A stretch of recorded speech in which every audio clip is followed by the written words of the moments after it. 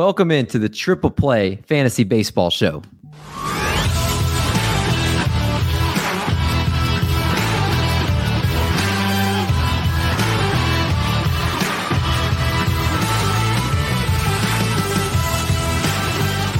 What's going on, everyone? Welcome back to the podcast. Welcome into another episode of the Triple Play Fantasy Baseball Show, a proud member of Fantasy Points and the Fantasy Points Media Group. D-Bendy back with you guys tonight, joined by Marty Party and the Doom Doctor. For those that are not watching on YouTube, but Doom Doctor, who are you? I am the Doom Doctor. Doom Doctor, you're very scary. Well, I listened to the show and I thought you might need an upgrade. So I murdered Elsie. Is this an upgrade? I murdered him. He would not see reason. So I murdered him, and now I am taking his spot.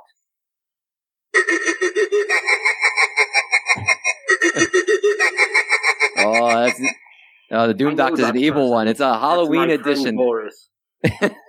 Halloween edition here at Triple Play.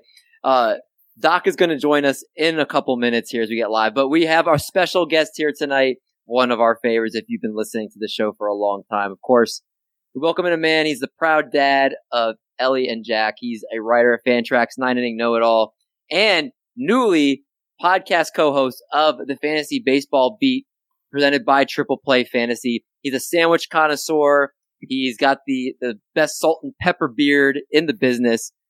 The White Sox fan that I just feel his pain every single time he tweets out White Sox stuff. And I'm a Twins fan, so I shouldn't understand his pain, but I do. It is Dr. Mike Carter. What's up, man? Hey guys, how are you? Good, man. Good. Pleasure to be back on with you guys. Thanks for the great introduction, as always. It makes me feel like I'm worth $10 instead of $1. Yay! So we're going to have three doctors on. We're going to have Doc, we're going to have Doom Doctor, and then Mr. DRC. Like worst Twitter handle of all time. Are you ever going to change it, or are you going to keep it as You know, it's funny. I've had people ask me about that, and now some people say, well, it's sort of like your calling card now because it's so ridiculous. I had no idea what I was doing when I made it. I'd been on it like 5 years. I had no idea how to make a good Twitter handle. I don't know. What do you guys think? Should I change it?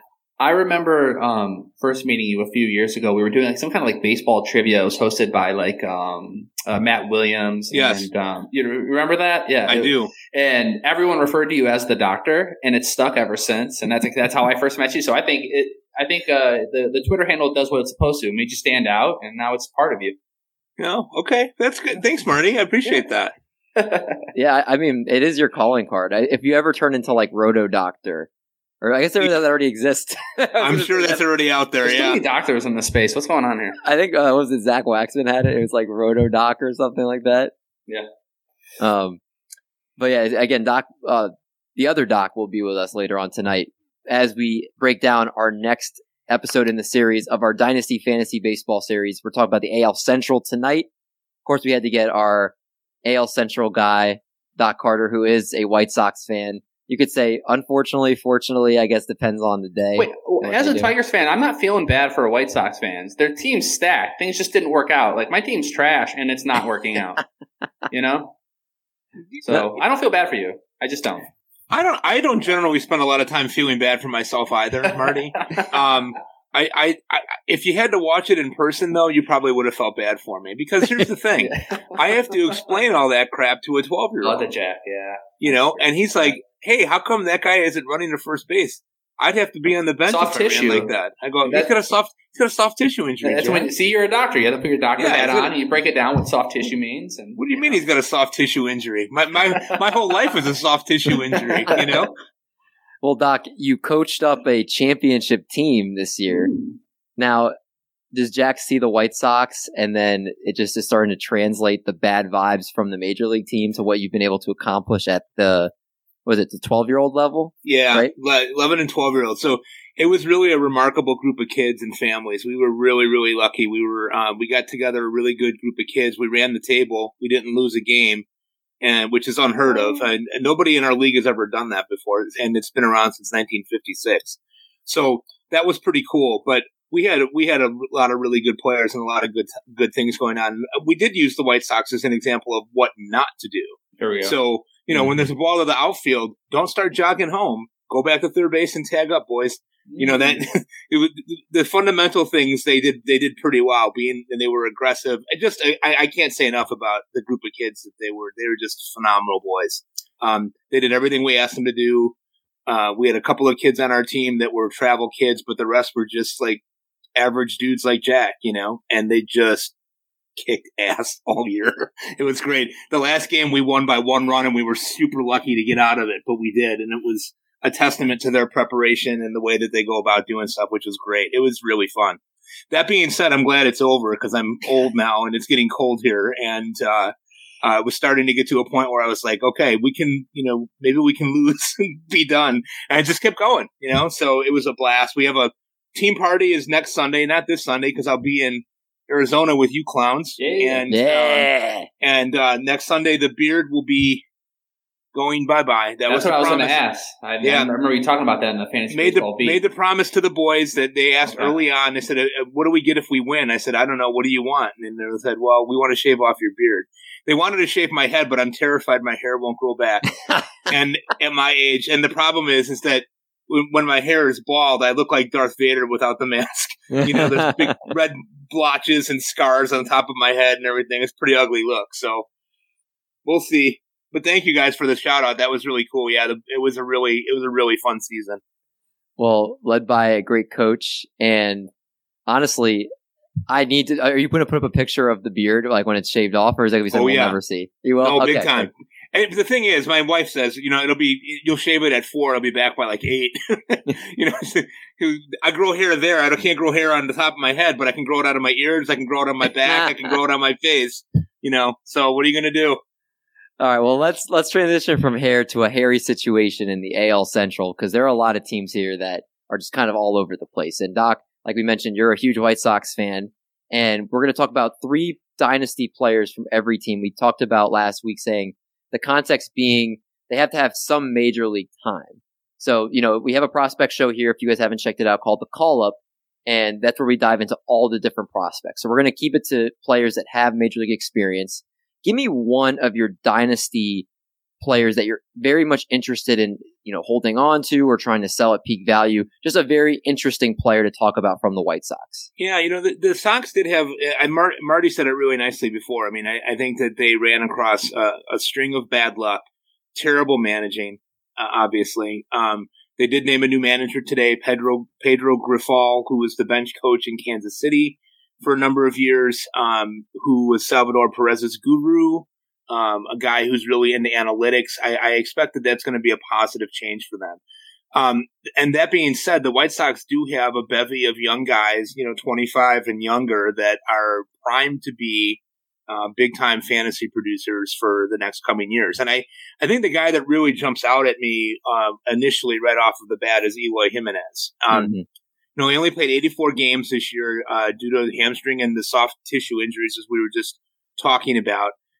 He does have sort of an injury-prone tag on him. I mean, the year before, this is the same idiot who jumped over a fence for a home run ball in spring training that he was like 10 feet away from and tore his pec and missed 5 months of the season. So I think the big thing that's going to happen with Eloy is that I think that they're going to take him out of left field. Mm-hmm. He looks like he's playing left field with roller skates on. He just cannot play the outfield. So I'm guessing he's going to move to the DH position. That being said, I think you've got a guy here that has serious 40 home run potential if he's healthy. I would ask people that are in Dynasty to be patient with him. I think he might come at a bit of a discount because he's got that injury prone label. And if you have somebody that's impatient and is looking to move him for something else, you might be able to luck into a top 10 outfielder. He's not going to help you with speed. He is probably a 300 hitter, though. He'll be 26 this month. And one of the things that I've found about Eloy that was really fascinating was he was terrible in the first half. And in the second half, he really, really got going as the Sox they never really got in gear, right? But his WRC plus was 144 in the second half of the season. It was the third highest in baseball over that span of time. And so I think Eloy is the type of guy that I would be looking to buy. And especially if you have somebody who's really grown and patient with him, which you do see happen with guys like Eloy. You know, people keep waiting for him to crack through, and he's not playing a lot of games. But even that being said, you know, he only played in half the season, 16 home runs, 54 RBIs, 295. And I know that you can't really extrapolate that. It's a fool's errand to think like, oh, just double that and you've got a full season. But, you know, if you look at the pace, it was a 30 home run, 100 RBI pace, and he was hitting the living crap out of the ball. So I really like Eloy. I think he's a guy that that people should be interested in adding. I think especially if they get him out of the outfield, if they come across and say, look, this guy's just going to DH, I'm in. Yeah, 100%. And you touched on a couple of the things that's really impressive versus lefties and righties. He's hit a 293 average versus righties this year, a 300 average versus lefties. And you said pre-All-Star break just kind of looked awful, 197 batting average, but the second half of the season, post-All-Star break and 226 at-bats, had a 323 batting average. Mm-hmm. So, I mean, he looked like the real deal. And like you said on trying to buy now, Eloy Jimenez going to DH. Is it crazy to say he could have a career year next season because he's not going to have to play the field, and that is actually going to help him stay healthy to put up career numbers? I think he's one of those players in dynasty leagues. I'm definitely trying to buy him, like you said, and in redraft leagues, I think he's going to be a steal at his ADP. So, as Doc is rudely pops in the middle of my sentence. Notice I didn't say anything. I just waved. That's right. That's right. I like us closer together. We'll be closer together. Our guy DTF says Andrew Vaughn breakout. Is he one of your guys that you were going to talk about, Mike? Yeah, absolutely. I love him, and I think he's another guy. You know, I don't know how much you guys know about Vaughn, but he only had 205 career minor league at bats before he came to the major leagues, and they kind of put him in trial by fire. They needed some help. They wanted to see what he could do.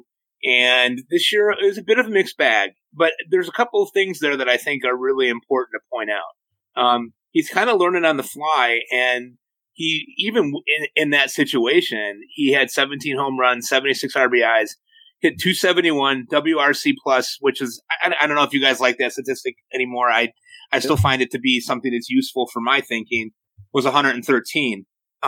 I think the thing that really gets me on him is that the power potential is there. And this is a guy that when the Sox drafted him was considered to be the most ready hitter in the draft. They took him with the third pick overall.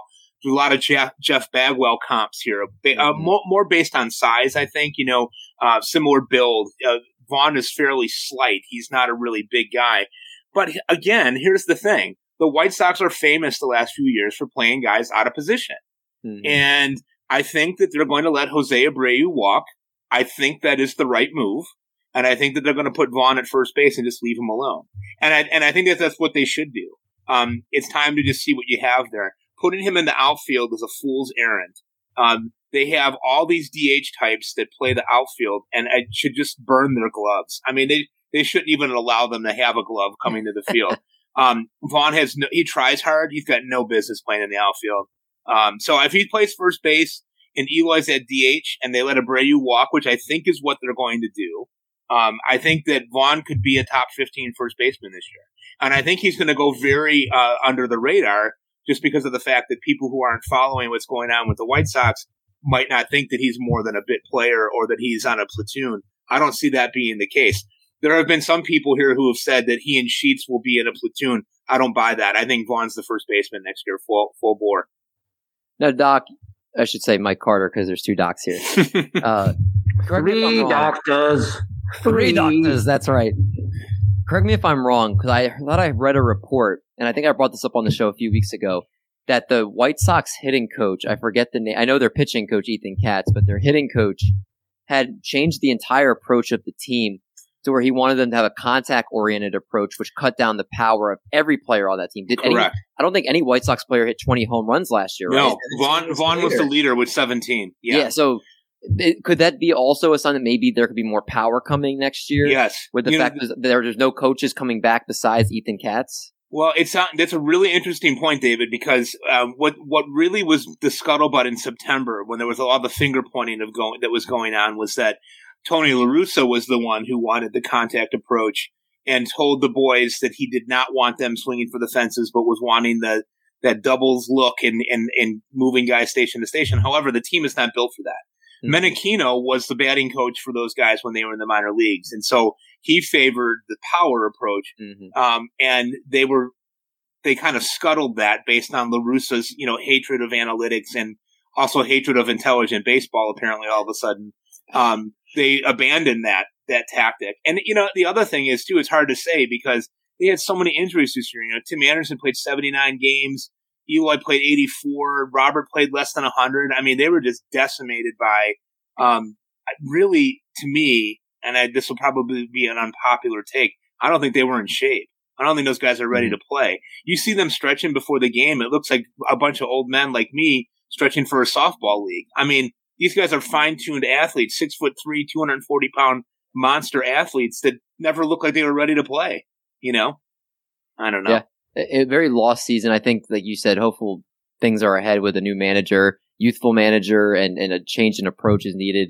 And they also have Lennon Sosa at second base that will come up through the system and potentially be an impact bat. Down on the farm, I like the way you think, but I don't think that that's what they're thinking. I'm not sure what they're going to do. If I can't say what I'm thinking about Lurie Garcia because we'd all probably get banned from Twitter quickly with Elon Musk now in charge. But that's right. I really don't think that they're going to go into a season with this Josh Harrison, Lurie Garcia, Sosa situation at second base.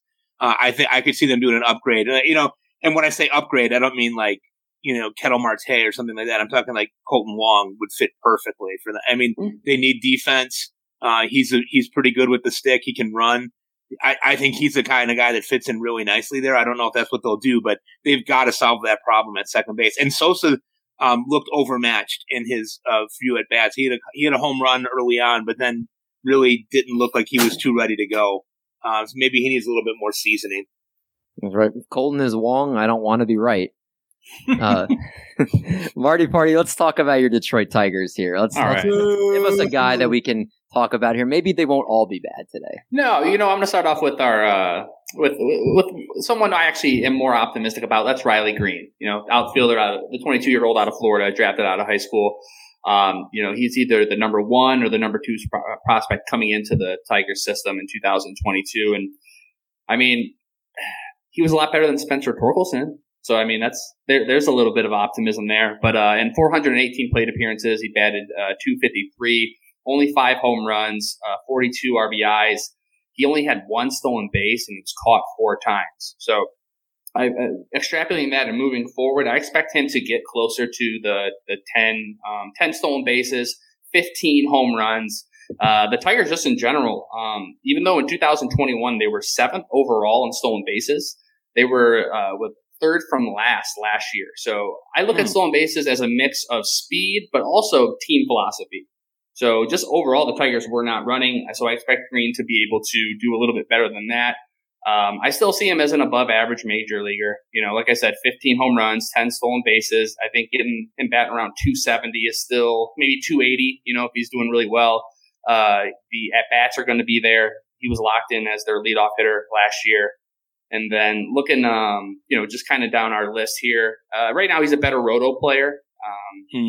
Looking at his K percentage was in the 10th percentile. So he was striking out way too much.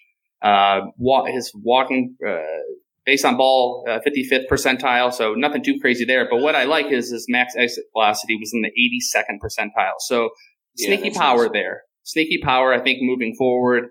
If I am competing next year in a dynasty, I'm trying to sell him. I think his best years are 2-3 years away when he actually grows into his body. He's only 22 years old, so I think he's going to hit his peak, 25, 26, 27.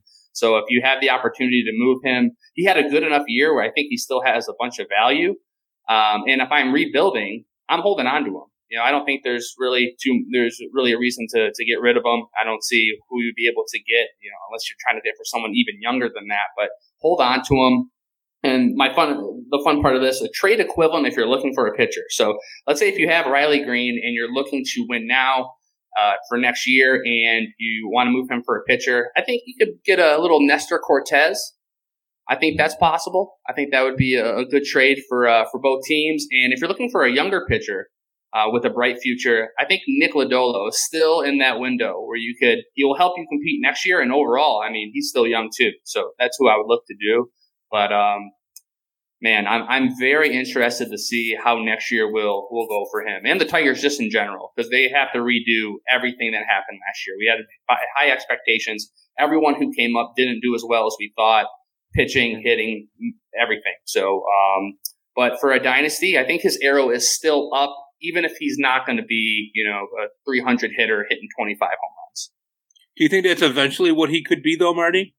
I think that would be best case scenario. I think maybe like I said, 26, 27, 28. If we can find a good hitting coach, someone that's going to get the best out of these guys.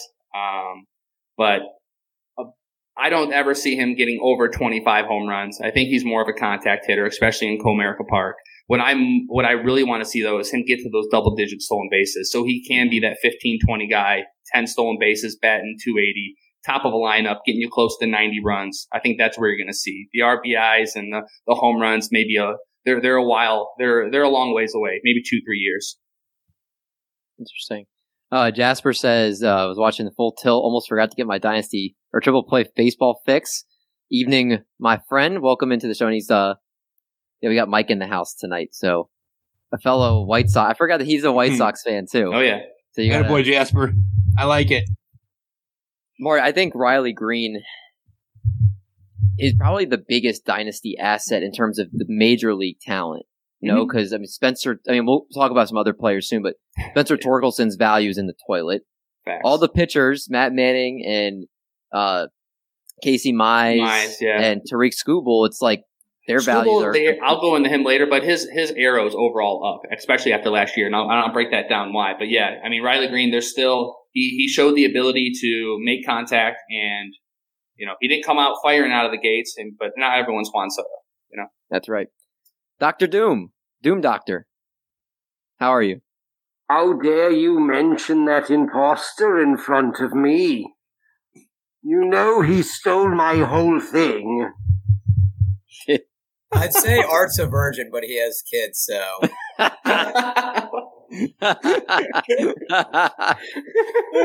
Oh, good. Doc, how do you even say anything after that? So I have the Kansas City Royals, and after having the Angels last week, I feel like there are just too many people to even start here. Almost, I have 3 or 4 options of guys. Why don't you say the one I want you to say? Okay, well, I'm going to say that Bobby Witt is not as interesting and fun to talk about as a lot of them, because Bobby Witt is, I think, a first or second round talent for the next 5 or 6 seasons at least. I think he's a keeper if you're contending. He's a keeper if you're rebuilding. I think you better get a bag if you are going to trade him. That's my thought on him. I think he's a first round talent. But they have a lot of other guys to talk about. So I want to talk about MJ Melendez, who I think is another very interesting young dynasty prospect. He's only going to be 24 on opening day. And one thing that I think is really underrated about what MJ Melendez did as a 23-year-old rookie in 2022 was that he's a really bad catcher trying to become a major league catcher.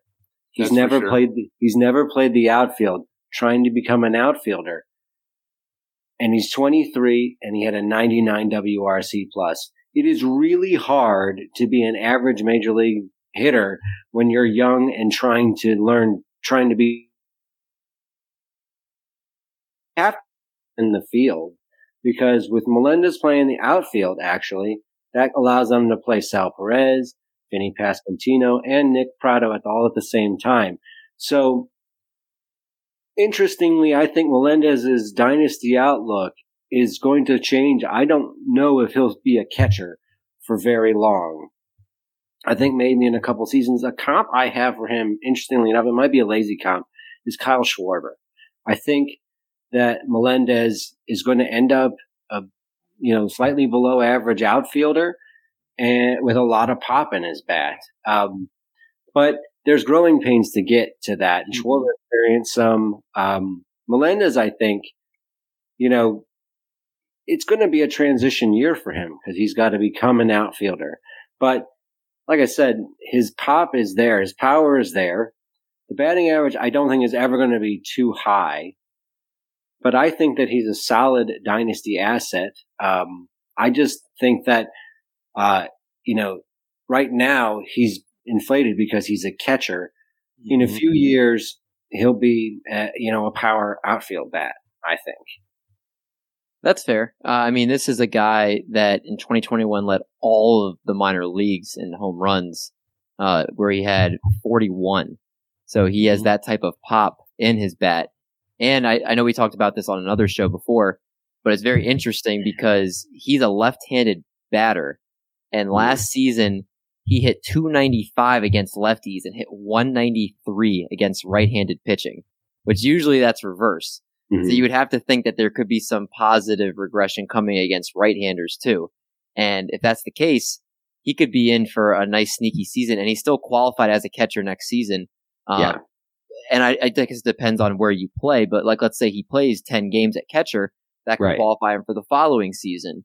Now, the only reason I personally think he still might stick at catcher longer term is I think they're moving Sal Perez more away from catcher as he's starting to get older.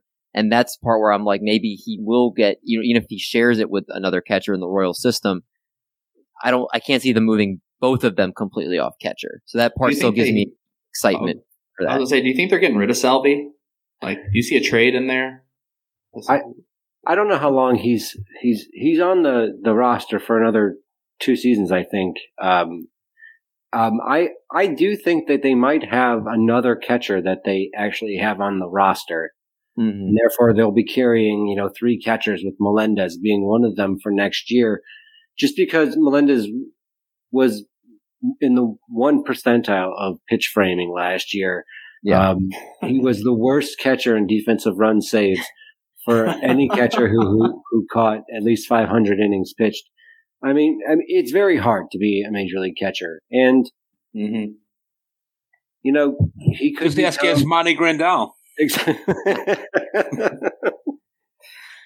It's interesting. I forgot to look up where he's been going early in drafts. Actually, I'll look it up for you. Did you know that? Did you compare him to Schwarber because Schwarber just hit a home run? LC. I compared him to Schwarber because Schwarber came up as a catcher with a really good power and outlook in his profile, but didn't really profile as a good catcher and didn't really profile anywhere else very well either. So for me, it was more that they were both catchers, hit first catchers who didn't play a good catcher. And the batting average being so similar this season, like I said, it might be a lazy comp, but I don't think it's totally off base. No, I don't think it's lazy at all. I don't think it makes a lot of sense to me. Drew Waters is still there, like DTF mentions. It's either outfielders. Obviously, Benintendi's now gone. Michael A. Taylor, I don't know if he's still signed there, but they kind of, Kyle Isbell, I feel like at this point, he's kind of like a 4th outfielder. He doesn't get everyday playing time for them. They've never given him a chance. Yeah. It's very frustrating because he's one of my favorite late round targets every year. I love him. I think he's a double-digit stolen base guy waiting to happen, and nobody gives him a shot.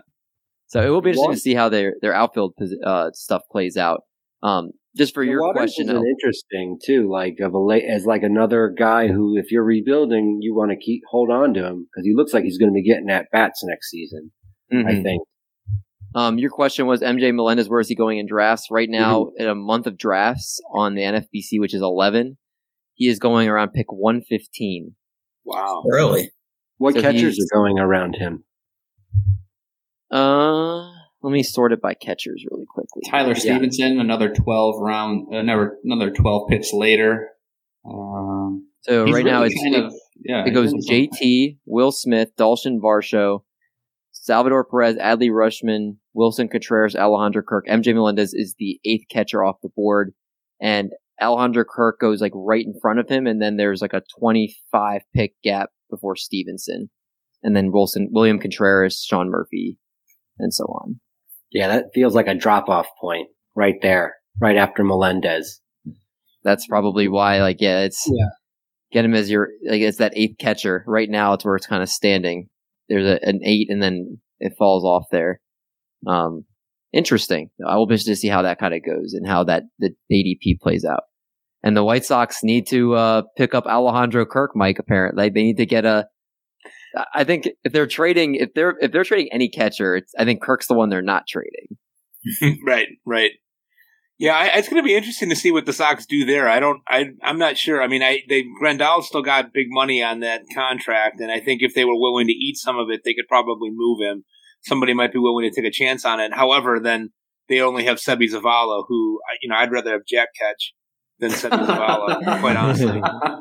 So I'm not sure what they're going to do there. I think that I could see them going after somebody like a Tucker Barnhart or something like that as a stopover. I don't think that they really have a solution there. They need somebody they can catch. I don't care about the hitting. The catching has been absolutely atrocious for the last 3 years.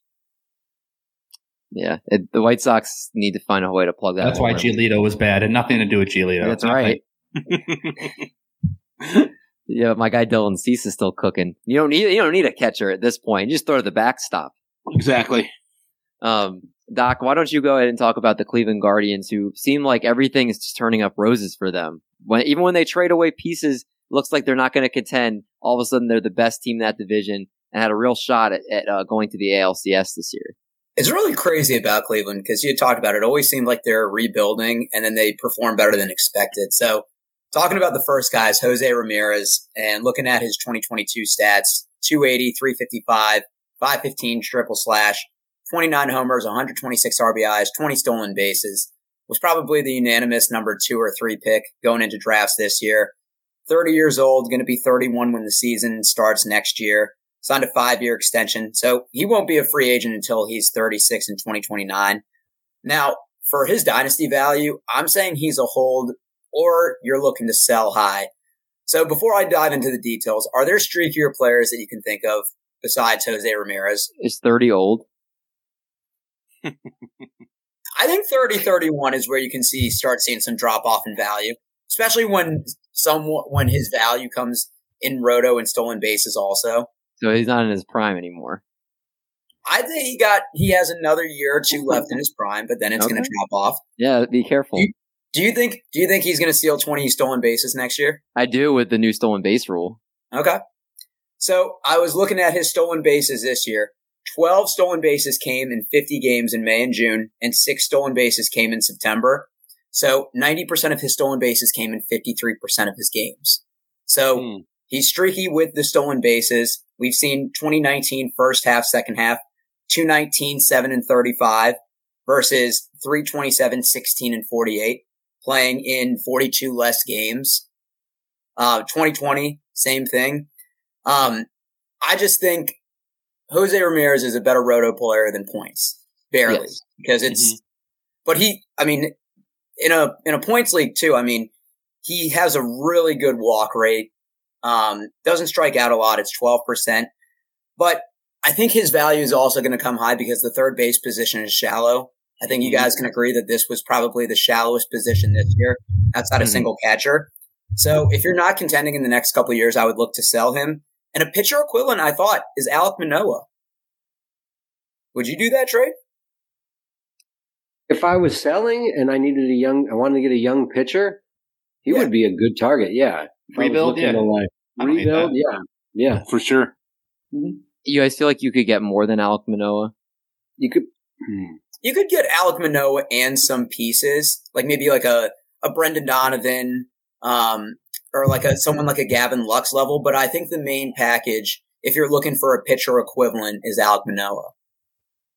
I feel like he's one of the top position players in baseball. If he has a few more years of being in his prime, and you're contending, and that's why I was saying hold. Like if you're contending, you definitely want to keep him for the next couple of years. But if you're rebuilding, I think he's somebody that you trade away right now while his value is the highest, because it's not going to get higher and it can only go lower or maintain what it is. Mm-hmm. What about Manoah and Cabrera Hayes? I would do that. Done. Yeah, done.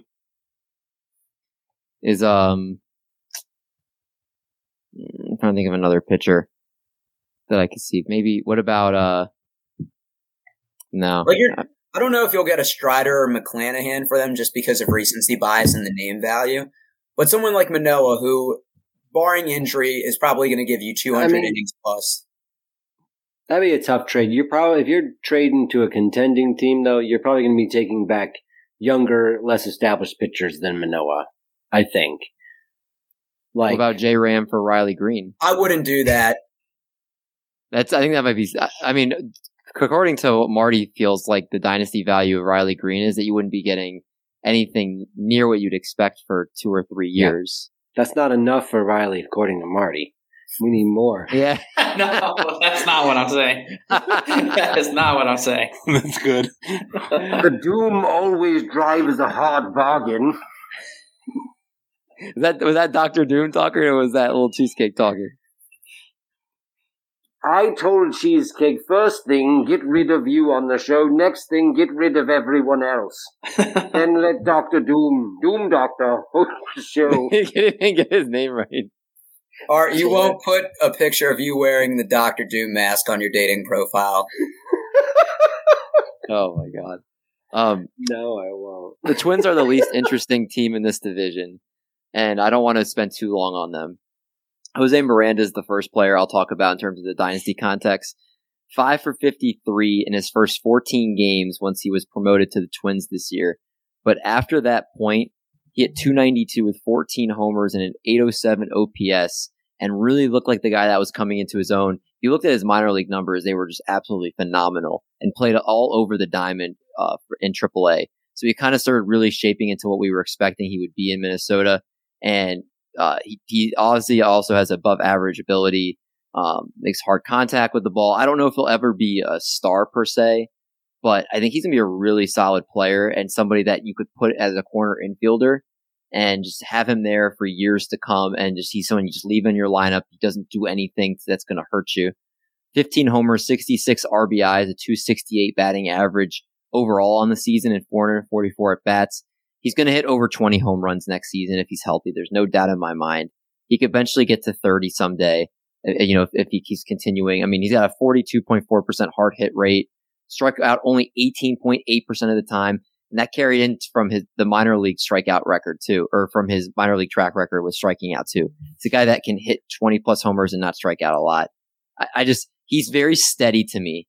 And I was trying to figure out pitcher that might be that type of super steady, still kind of young, and the only Musgrove? one I think you could get. I think Musgrove is. Would you guys trade Musgrove for Jose Miranda? I feel like you'd want more for Musgrove. No, I was just trying to go off the super steady, somewhat young label. I feel like you have to go a little bit lower than that, and there wasn't like anybody that really jumped out at me. What about Zach Wheeler? Zach Wheeler's a little bit older. Would you guys rather? Let's do a name game real quick. So would you rather have Gilbert?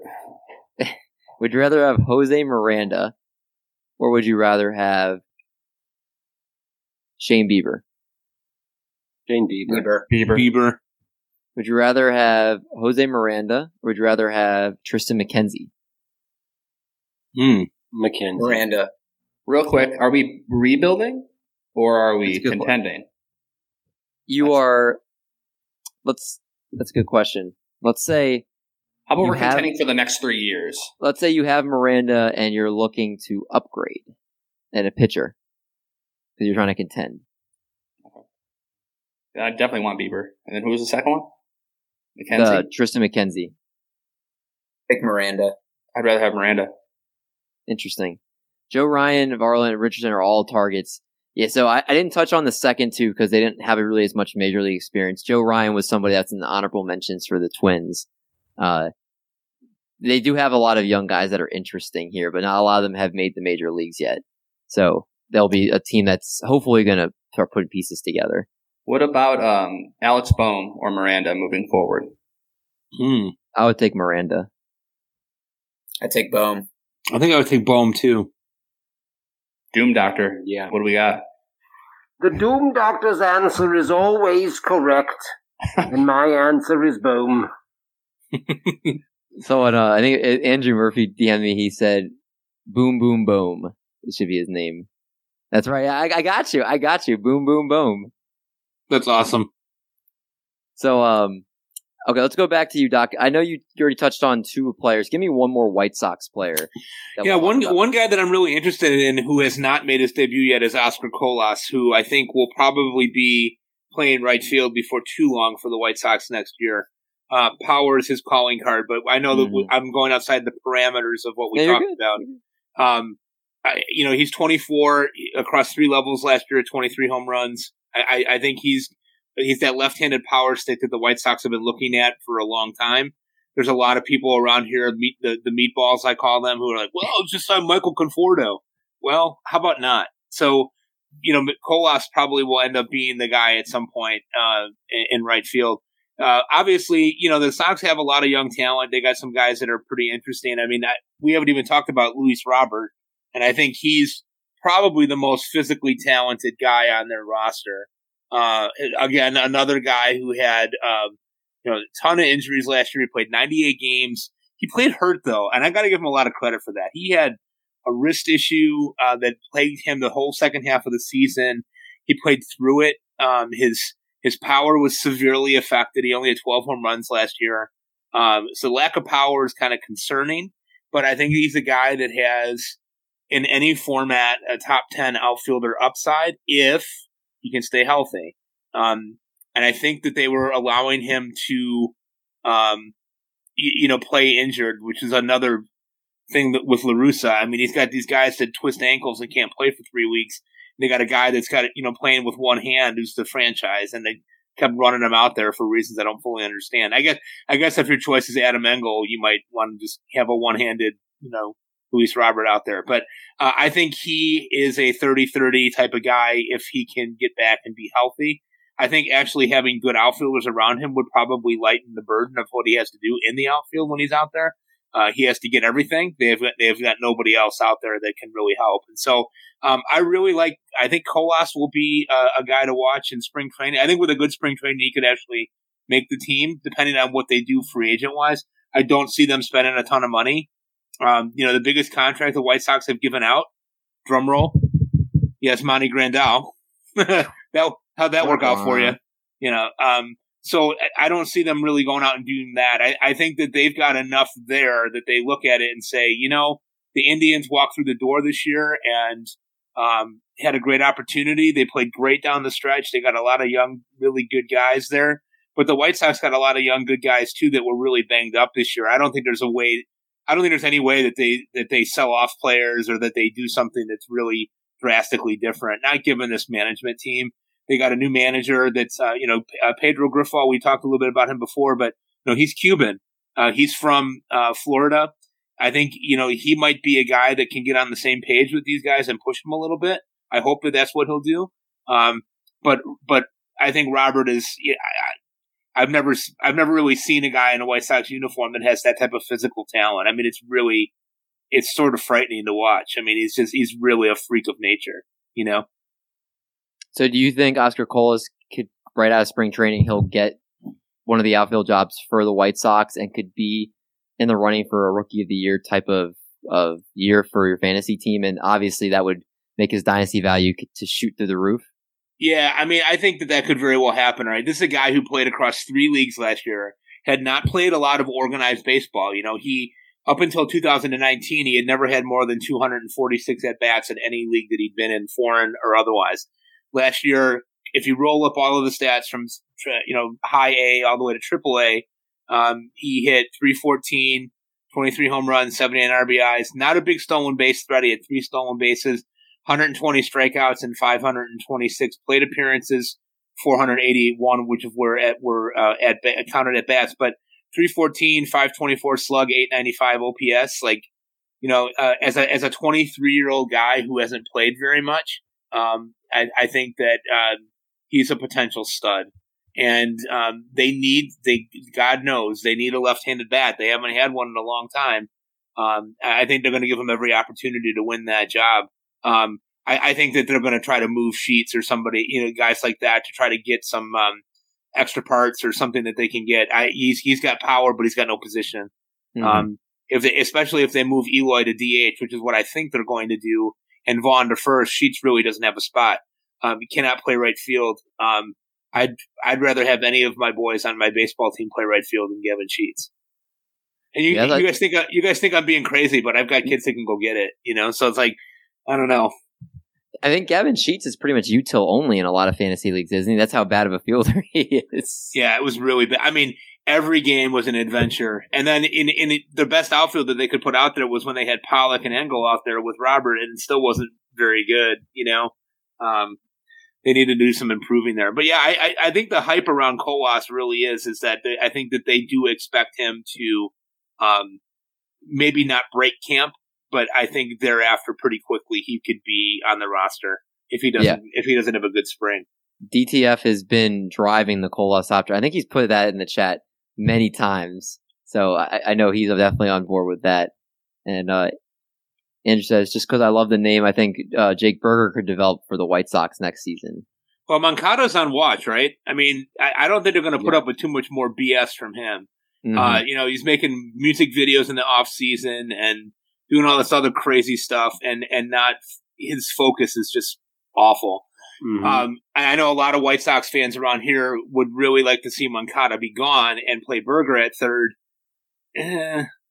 Moncada's a really good defensive third baseman. He hasn't hit the way that anybody thought he was going to, but he's got great instincts over there at third base. And I love Berger. I love what he brings, but he too, I don't know if you can have him play third base every day.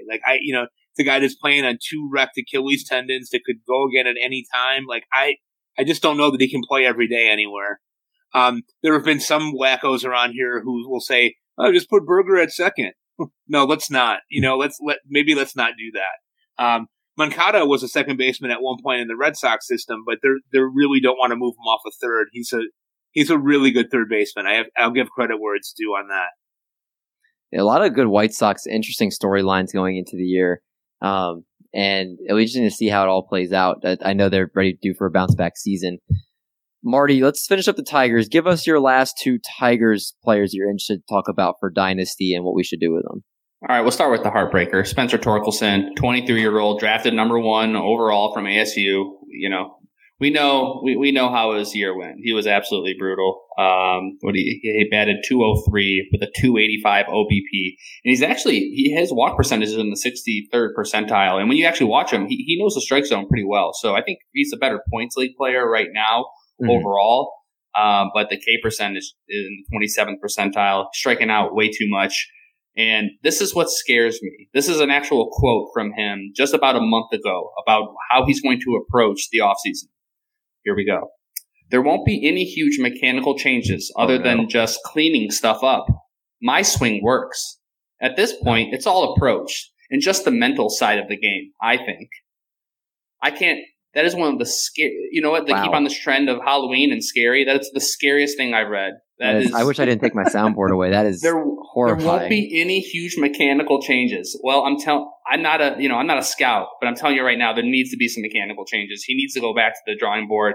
But he's going to meet up with his hitting coach where he found a swing at ASU. He's gonna talk to him over the offseason and try to work it out. But he's not seeking any extra guidance or anything like that. So with how bad his year was last year and basing off that quote, I'm not very optimistic for next year. I think a trade equivalent, if you're looking for a pitcher, I think like a Clayton Kershaw. I think that would be a good trade because both might be done next year as far as their career. So if you're looking to rebuild, maybe get Torkelson. But I mean, I'm just not. I watched him play almost every single time, all his at bats, and there's nothing I really saw. If you're looking to buy him, he could not be any cheaper. So if you're a little more optimistic than I am, then there's a market for him. But based off that. Yeah. What was interesting was last year I had an opportunity to see him in the Arizona Fall League when I was down there for First Pitch Arizona. It was my first time down there. Mm-hmm. And a lot of the people that know way more about this stuff than I do, I was watching and I saw some of his swinging. And a lot of people down there just kept saying he's really stiff. Like he's not like from the I was going to say from the waist down he's really stiff. Hello. But that's what a lot of people were saying, was that he just didn't really show a lot of good movement. I mean, he hit the crap out of the ball tonight. I was there. I think he had 3 hits tonight. I was there. But there were a lot of people that were skeptical. Yeah. Yeah, his max exit velocity was in the 78th percentile, so it's not like he was, he got a hold of one and he could really flash, his potential power. But I mean, everyone thought he'd be a 300 hitter coming, right out of the minors, to just fitting right in. But so far, he's just been a double-A darling and nothing else than that. Where do you think he's going in drafts? I have his ADP right here. 700. Should be. What is it? What's your realistic guess? Redraft for next year? Yeah. And probably somewhere around 300, probably. That's a good guess. He's 297. Okay. Yeah, I mean, people are optimistic. It's just all based on what he's done in the past and his prospect pedigree, which a lot of people rely on. So I'm looking at it myself. Who's around there? Marty's sandbagging because we're in Glarf together. Yeah, he's gonna jump up and grab Torkelson before anybody else does. Dude, if I grab Torkelson, I need somebody to carry me out of there. I don't know, that can't happen. Would you rather have Torkelson or Matt Mervis? Ooh, Mervis. Oh yeah, man. For next year or long term? How about both? Next year and long term. I got Torkelson. I'd rather have Luke Voigt for next year. I see he's taking like 20 picks later. Yeah. I'll take Matt Mervis. I think Torkelson is done. I will not have any Torkelson anywhere. Wow. 1 year, guys. And 1 year. Baby Wavy's over. I'm done with him. I'm done with him. 1 year. I mean, wow. I hope he gets it together, but he looked awful last year. And when you read that quote to me, Marty, about that he's not changing anything, combined with the fact that Tigers have not seemed to develop pitching and hitting very well. What am I supposed to be optimistic about? What's the track record of prospect in Detroit system doing? He went out of his way to saying he's not going to do anything extra. He won't be seeking extra guidance. He will just be going back to the drawing board. But enough on Torkelson. It's been brutal just watching him over the last 6 months. Let's go to Tariq Skubal, who was actually a breath of fresh air. The 25-year-old lefty out of Seattle University. He has 3 more years of arbitration, so he'll be with us till 2027, barring a trade. So I like that he's in Comerica Park. Really quickly, he decreased his four-seam usage from 42.8 in 2021 all the way down to 26%, and then he increased the slider. So that's amazing because he had a 306 XBA against his four-seam in 2021. So his number, the pitch he was throwing the most, hitters were hitting like they should be hitting 300 off of it. So finally, Chris Federer, our pitching coach, worked with him. He's throwing a slider more now than ever. Now, what I would like to see him do for next year is throw his changeup more. His changeup had a 186 XBA last year, but he only threw his changeup 14% of the time. So hopefully he'll continue to work on that. But overall, I mean, I'll just go down his xERA over his first 3 seasons. So xERA his first year as a rookie, and he didn't pitch that much, 4.48. In 2021, his xERA was 5.58. 2022, he got it down from 5.58 to 3.34. So he's trending in the right direction. His walks are down. His K percentage is kept it's at 24.5. So that's serviceable. It's in the 63rd percentile. So out of all the Mizes, the Mannings, everybody, Skubal is by far the best pitcher that's came out of there. So I would hold him if you're looking to contend. And if you're looking to rebuild, I would still hold him. He's 25 years old. Skubal was a solid pitcher minus his injury a bit. That's why better season than previous. So definitely looked like the best one right now out of those big 3 pitchers they were bringing up there. Let's go to the Doom Doctor and bring us your last couple Royals players you want to talk about for tonight's show. I would like to sell Martin to tell his friend Spencer to come to my Doom Lab. I will shoot him with so much genetic enhancements that the man will be a baseball god. Please do. Please, Vinny Pasquantino is the next guy I want to talk about. What a transition. The big Italian breakfast. You know, I saw some people calling him the Italian nightmare. There was the Italian breakfast. I think that we need to go back to the days of like the 1950s, because with a name like Vinny Pasquantino, he needs like, World War II singers singing a doo-wop song about him. Vroom, vroom, Vinny, gonna hit it to right field. Da, da, da, da. Something like that. So Vroom, vroom, Vinny is my other. We are Boom, boom, boom and Vroom, vroom, Vinny.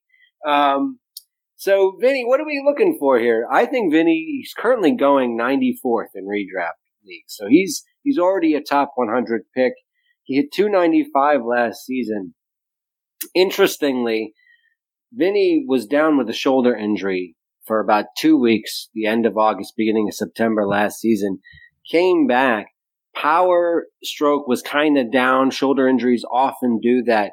What was really encouraging about Vinny is that his fly ball percentage was down from 40 to 36. His power dropped from about 4 home runs per 100 at-bats to about 2 home runs per 100 at-bats. But Vinny hit 361 the rest of the season after returning from injury, after that shoulder injury. So it's clear that he adjusted his approach to his new circumstances. I think that his shoulder will probably be fully recovered next year. And you could start to see that power tick back up. But the batting average is there. The walk rate is elite. The one thing I'll say is I think it's possible, because he's going to maintain such a good batting average. I don't think he's going to be tapping into like 40 home run power. But because of that good batting average, you are going to be looking at solid power and solid batting average. And he's a fantastic points league player because he walks as much as he strikes out. I also think he's a very good roto player because of the high walk rate and good batting average leading to good counting stats and good batting average. And he's going to give you good power. I don't think he's going to have elite home run power for a first baseman next season, but I do think that he's going to be giving you at least that serviceable 20 to 30 home runs next year. I really like where he's going in the draft, 94th. I thought as far as like a future outlook for a dynasty, Vinny's a keeper. He's a long-term keeper. He's only going to be 24 on opening day. And he is also a short-term keeper. The next two guys after him, next two first basemen, Nate Lowe and CJ Cron. I thought those are interesting. That's an interesting question. You like Vroom Vroom Vinny? Or do you like CJ Cron or Nate Lowe? I like Vinny. And mostly because I had him during the fantasy playoffs, and he went off and won the championship. So God bless you, Vinny. Give me Vinny P, baby. Vinny. Yeah, Vinny's I think there's an argument for Lowe. Doc was probably going to pick Lowe. That's your? No, I'd go Vinny. You go Vinny over Lowe? Yeah. I think it's a good comp. Vinny still has some growth to show. Lowe obviously was fantastic. But I think he's a fantastic long-term keeper. If I was going to be trading Vinny, I'd be looking at someone. I'd be looking at a young pitcher who showed some promise. Because he's such a good prospect. I really think that Vinny's going to be a good major league hitter for his career. I think that he's going to be a solid top 100 pick in redraft leagues. And that makes him a dynasty keeper in most formats. I also wanted to talk about Brady Singer. I'll be real quick about Singer. Really liked what I saw from him this season. There was a great article on Fangraphs where he was quoted as saying that he started to throw his sinker like he had been throwing it in college again, and he was experiencing better results. And if you look at the results, his walks went down by 1.7 walks per 9 from 2021 to 2022, which is basically like a Yu Darvish. He dropped a Yu Darvish from 21 to 22 in his walks per 9, which really helped. His whip went down to a really great 1.14. His K stayed pretty solid. And I think that there is another level here. He's been working on a changeup to try and give him another weapon against lefties. With continued development of that changeup, I think that there is another level. I think right now he is as he is now, he's a pretty good trade chip if you're rebuilding though. Because I don't necessarily see a huge ceiling on him, but I think he's a solid middle of your rotation fantasy starter. But I think if you're rebuilding, he's a great trade chip to bring in some younger guys. I like it. Great analysis done for the Royals there by Doom Doctor. Doc, I'm going to go to you in a second because I'm going to keep mine really short and so we can end on you. Royce Lewis was the next Twins player I was going to talk about. Hit 300 with an 867 OPS, 2 homers, and 41 plate appearances this year. He was winning people weeks. The 2 weeks he pretty much, or I guess like 1-ish week, he was around. But the potential is there. Carlos Correa is not coming back. So Royce Lewis is someone, obviously was the first overall pick in 2017. He's somebody that I'm still very interested in, even though he did tear his ACL again. So just keep an eye on Royce Lewis because I think he's being slept on right now and he could potentially help you, not just next season, but hopefully he can be helped the rest of his career. And the other player I wanted to talk about was Johan Duran of the Minnesota Twins. He was just a straight baller last year. For those, pure filth. Yeah, I mean, obviously I think he threw the fastest ever non-fastball. He had like a 102 mile an hour sinker or something like that. He had a 1.86 ERA and an 89-16 K to walk ratio in just under 70 innings this season. I have to double check, but I'm pretty sure Jorge Lopez is not signed past this year, and even if he is, he had a 4.37 ERA when he was with Minnesota compared to a 1.68 ERA with the Orioles. So I think Johan Duran is their best pitcher in the bullpen. So, will that be like the Josh Hader treatment? What Josh Hader was earlier on in his career where he kind of came in the 8th and sometimes would pitch like 2 innings to get a 2-inning save, or is he going to just pitch the 9th? I don't know yet, but he's somebody I can see his value only going up at this point if he becomes the full-time Twins closer and becomes their closer for years to come. So I really like Johan Duran. Both of these guys, Royce Lewis, I think if you're rebuilding, he's somebody you could try to buy low on right now while his value is low. And Johan Duran, if you're contending, this is a guy that I don't think his value's fully peaked yet, and you might be able to add him to your team if you're contending and not have to pay as much as well. I wanted to say Lopez is not a free agent until 2024. So okay, so he will be back with the team. Did not do as well with the Twins though once he got there. So I'm sure Lopez will have the job to start, but it does not mean he'll have the job to end the season. So Duran, long term, need to make sure you got him. Doc, you go ahead and give us our last 2 Guardians players, and then we got to get out of here because I don't want to keep the Doc here all night. I don't want to. We all got stuff to do, so I want to make sure we can keep time here. Go ahead, Doc. Okay, so the first guy I'm talking about is Shane Bieber. We look at his 2022 season: 13-6, 3.2 ERA, 1.18 WHIP, 174 Ks, and 185.1 innings. At 27 years old, he actually threw 200 innings, which is really impressive considering he had a shoulder issue that kind of limited him in 2021. I'm going to say the dynasty value is hold, or even if you can buy him, I would. So just a little thing that's alarming is his fastball velocity dipped from 92.8 to 91.3. Other than that, I really like what I saw with him. He upped his slider usage. He upped his cutter usage. And with that slider, or opponents hit 193 against his slider. His curve, they hit 191. His cutter, 239.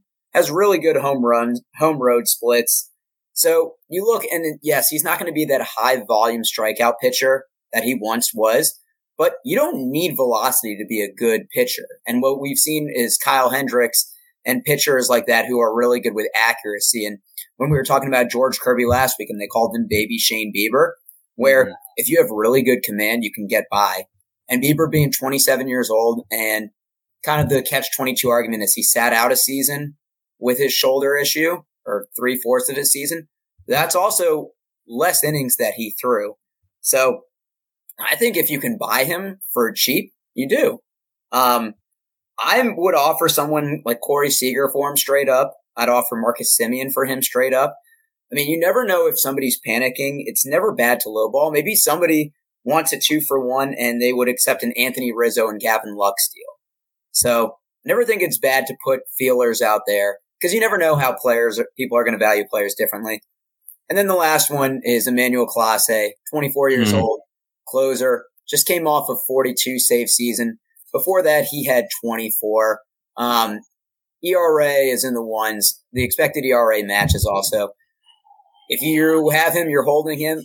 But I would say even try and buy him if you can, because even if the Guardians trade him, he's going to be a closer wherever he goes. Top 3.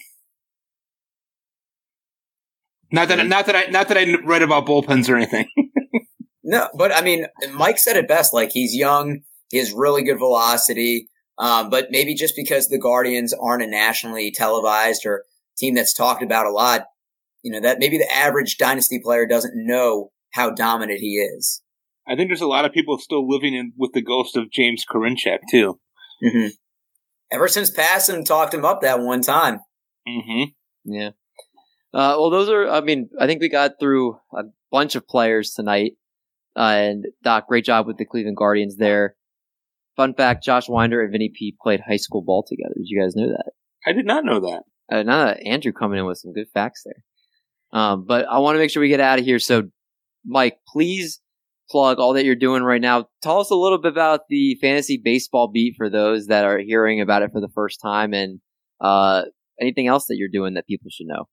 Well, I'm breathing and living, which is good. So those are the things that I'm doing currently. But the fantasy baseball beat is really starting to kind of come together. It's really a very cool idea. It's me and Carlos Marcano, who is one of the sharpest people you'll meet in this game that we play together. I think he is incredibly underrated, and I wish that more people. I think it's insane that more people follow me than him. Like, he's brilliant, and Chris Torres, who is like the mouth of the South over here, in New York. Yeah, he's awesome. Great guy. And what we're trying to do is we're trying to get fantasy, not fantasy, trying to get baseball beat writers to come on to the program and give us some insights into the team, for next year. So we had Craig Mish on last week. He was great. We really feel like beat reporters are very underutilized in fantasy baseball. They're with the team. We're watching it from afar, but they're there every day and see what's going on. And so he gave us some great insights there. We're going to have Chris Cotillo covering the Red Sox here later this week. And we're just nickel and diming our way through it all the way and getting really good people to come out of the show and talk with us. And then the last part of the show is we're kind of giving our own twist on what we think is going to happen with some of these teams as well. So I could not say no to being on a podcast with those two guys. When I found out they were part of it, I was like, I'll do whatever I have to do to make it happen. Staying up late, drinking coffee, whatever it is I got to do to make it happen, we'll do it. So doing that, and still writing at Fantrax. I'll have a piece coming out in the next week or so on some relief pitchers to watch next year that could be stepping into advanced roles. And you can find me at MDRC0508, the worst Twitter handle of all time, on Twitter. I'm on there every day. If you have any desire to talk to me there, you can. I do like to get messages from people too. And please, as we go into the holiday season, one last plug, take care of yourselves mental health wise. Look out for your brothers and sisters and the people that are around you. It's about to be hard times for a lot of people going into the holidays. And so let's make sure we're all looking out for each other. If anybody out there is listening and ever needs help finding mental health resources, that's what I do for a living. So hit me up. I'm always willing to talk, and somebody's always listening and willing to hear. So thank you guys for having me again. I love being on with you guys. It's great. And I will see you on Friday morning. I'll probably be waking your asses up. I was going to say, there's nothing I can add to what you said beautifully there. I am really looking forward to hanging out. Of course, not with just Marty and Doc, but with you, Mike, because we're all staying in the same place together. 2 nights. It's going to be crazy. It's going to be a great time. And shout out to Chris Cotillo. He answers when people ask him about pitch counts. And then sometimes those people place bets because of said pitch count. Oh, yeah. Sometimes people win because he gives the little insider information. So make sure you tell Chris that Doc from Triple Play Fantasy said thank you. I will pass that along. But it's going to be fun. FPAS is coming this week. We might actually, I'm going to talk with the guys because maybe we'll do an episode in FPAS and save it and then release it next week. I think that'd be kind of cool. So maybe we'll, we could maybe get something like that going. But it's going to be a blast. So until next week, guys, we'll have something for you. But until then, for Mike, for Doc, for Marty Party, for the Doom Doctor, on the many. We're gonna make like a bread truck and we're gonna haul these buns. Talk to you guys next week.